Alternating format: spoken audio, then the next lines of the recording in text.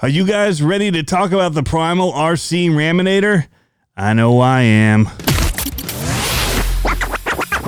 Welcome to the While My Batteries Charge podcast. Join us as we talk about all things radio controlled.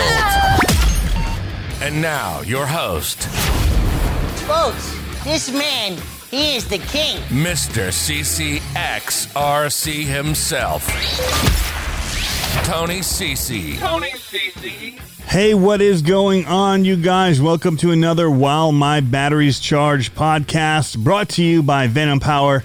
Venom batteries have been powering my RC cars for the last 5 years, and I stand behind their batteries and their chargers, and I'm thankful that they've come alongside and are standing by me as well. So thanks for tuning in again, guys. Today we're going to be talking about the Primal RC Raminator, and it's been a year since I first saw it, almost a year, and I finally have one. And it's here at the CCXRC studio, and we're out there taking it off the big send-it ramp already. But, man, I just want to talk about the quality of this thing, you guys, what I'm seeing, the experience that I'm having, and just try and kind of bring that to you. If you haven't seen it in person, it's hard to describe, but I'm going to try my best with words to just kind of talk about the joy that I feel driving this thing and how awe-inspiring looking at this thing is, and the machining that's gone into it. It's just something to behold as far as the RC car goes. It's monstrous, first of all. It's just so big that it's really hard to put into words. When you see how it dwarfs a Losi 5T, you kind of get an idea. A Losi 5T looks like a 10th scale truck next to this almost. So it's pretty massive, and it's so much metal as well. So it's 80 pounds, this thing is. So, you know, getting it off the table after I built it was a bit of a beast. I know getting it into the car is going to be a lot of fun, and you definitely don't want it to break down on you in a way that you have to carry it out long distances. So I think there's going to be limits to how far I drive this away from either my house or my car. You know, if I have to go in too far to run it, we may not be running it, because if you have to carry this out, it'd be pretty difficult to do.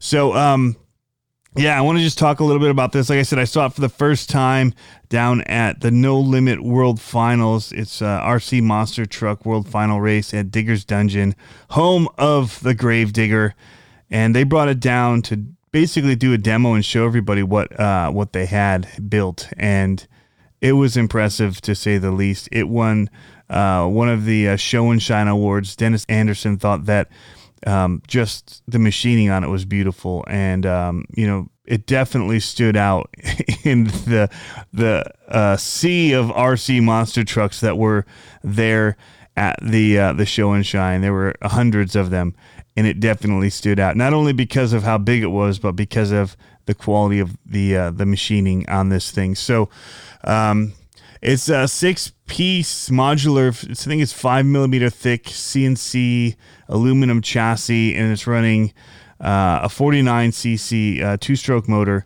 but it's got like disc brakes on there that are just, you know, I've been having some issues with, and the braking is kind of the one thing that I've had problems with since I got it. And I'm trying to work out some of the details there, because you definitely want this thing to stop. When it gets rolling, it needs a little bit of work to get it to stop and slow down.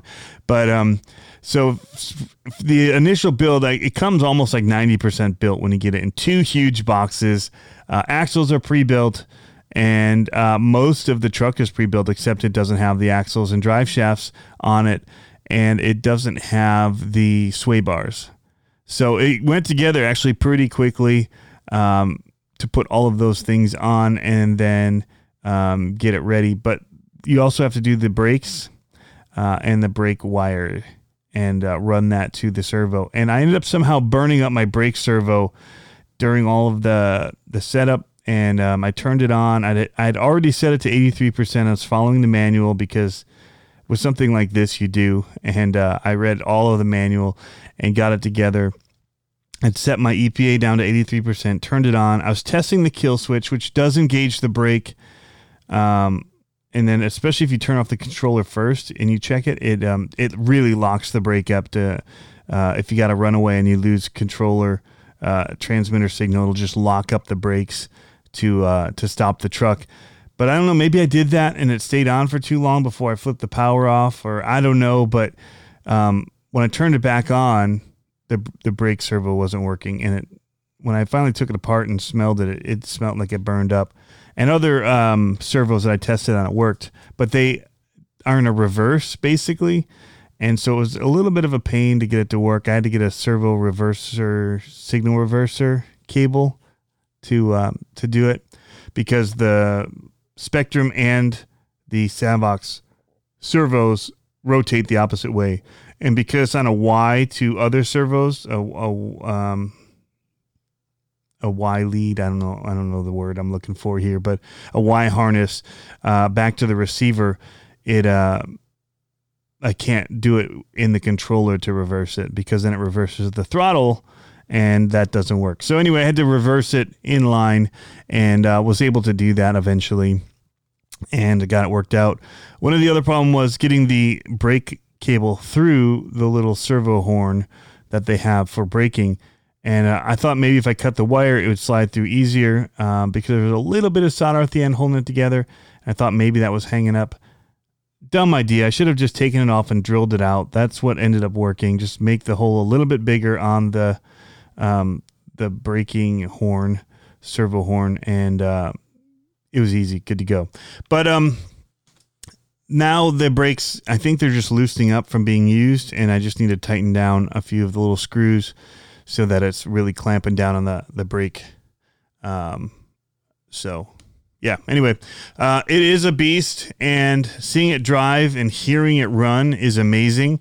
In the beginning, tuning it was kind of problematic, and it wasn't actually the tuning that was the problem. It turns out that it was vapor locking at the gas tank, and so it was bogging down on me all the time as I was trying to kind of break it in. And then Gary from Boundary RC told me it sounded like it was vapor locking. I'm like, dude, it was, because it wouldn't even start at one point, but I took the gas cap off to see how much gas was in, and then after that it started up, and I didn't put two and two together until Gary mentioned it, and I'm like, dude, that's totally what's going on. And so went down and drilled a little hole in the cap, the little rubber ball in the cap, and it was good to go. It is a large fuel tank. You can go for a couple hours almost on it. Definitely over an hour of runtime, I think, in the gas tank for sure. It's running dual servos up for the steering. The way that they've done that is pretty amazing for the fine tuning that you've got right there at the servo horns. Really clever design there. The axles are just beefy, 2 feet wide, basically. They're super wide axles. And they're like as long as, I think it's Kevin Talbot that showed it next to a Slash. And it was like as long as a Slash was just the axles, which is crazy. But there's metal parts throughout on this thing, from the axles to the actual chassis itself. And the brakes, just all throughout the axle tubes. Diff cases are aluminum, transmission case. It's a chain driven truck, dual chain drive, but it's a single speed. And, a lot of people are getting the upgraded engines for these, and I definitely see the power that they're getting from them. And definitely is something I want to look into in the future. But overall, like the people that are saying that it runs so slow, I think it's partly an optical illusion because of how big the truck is. The tires don't seem to spin as fast, but the tires are bigger, so they don't need to rotate as fast to go fast. It's not breaking any, RC speed records for sure, but when you're controlling something this big, it's kind of terrifying at first, and you don't want to hit anything because it'll destroy it or itself is what I'm worried about. I haven't, destroyed anything on it yet to know that, but that's kind of the fear is, it's so big too, like going into a driveway, trying to make sure you're squared up on it, especially if you're looking at it down the road at an angle and all that, and you're trying to make it in the driveway. It can be a little bit terrifying. But you start to gauge how it's working and driving, and it's very, very amazing. The handling is very impressive on it. It's stiff, that's for sure. The shocks are stiff, and it sits a little bit high. So definitely is something I'm going to work on, is dropping it down. But I'll have to redo the sway bars to do that. So I saw what Kevin Talbot did. I don't have the welding capabilities to do that, but that definitely is an option, is finding somebody to help with that. And hopefully they'll just be coming out with a shorter brace that we can buy. That would be ideal. But I like what Matthew Mortillo's done. He's even added a little bit of angle to his shocks to help with the dampenings for on compression and all that. So anytime your shocks are running this upright, it does make it a little bit more stiff, is what I find. So it would be nice to get a little bit more angle to them if possible. What else? What else do I want to talk about with this truck? We did take it off the send it ramp. It did well. It bounced, rolled it a couple times, and didn't break anything. So that's great. I thought at one point I had messed up the whole front end. I thought I was going to break the front passenger side tire off, wheel off, because of the landing, and it just literally tore up the yard but kept on going. So luckily I was on grass, and the grass gave way because it could have been bad. But I definitely think that it's going to be something that's going to climb up my list of favorite RC cars very quickly, because it's so impressive. I'm trying to figure out what I want to do for a paint job, and at some point here I'm probably going to go in and have it deanodized, because I'm going to want to do something other than red for my truck. So there'll probably be some green involved, and black, and white. Those are kind of my favorite go-to colors. And so we'll see something like that. I'd like to maybe get the parts anodized in black, at least the bumpers on the axles, I think. So we'll see. Like the skid plate, I guess. I don't know. It's not really a bumper, but there's protection on the axles for sure. But they're red right now, and I'd like to maybe see them be black, or maybe just aluminum, but I think black would look pretty cool.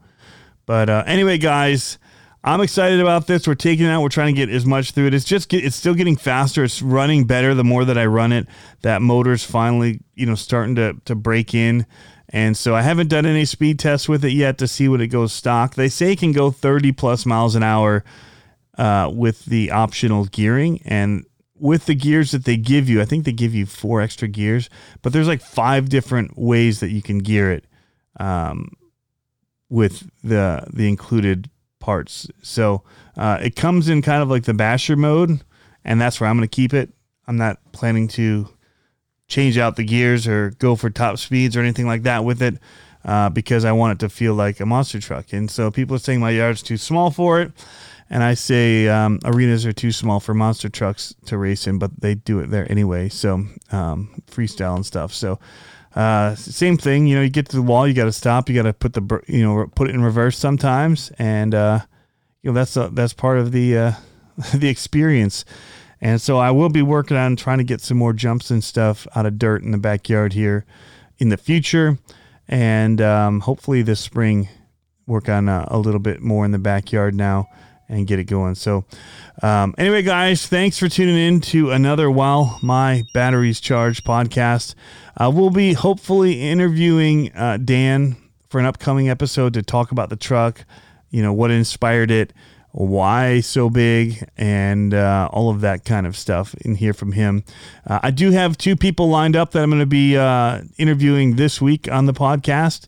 And so one of them Thursday night, one of them Friday, and we'll have them come into the show for you soon. So we've got JTRC is one of them, that unless schedules can always change, but one of the people we'll be talking to, and then Rich from the RC Network. So that's coming up, you guys. We'll be lining up more here in the future. Thanks for tuning in, and we'll catch you next time. Have fun RCing.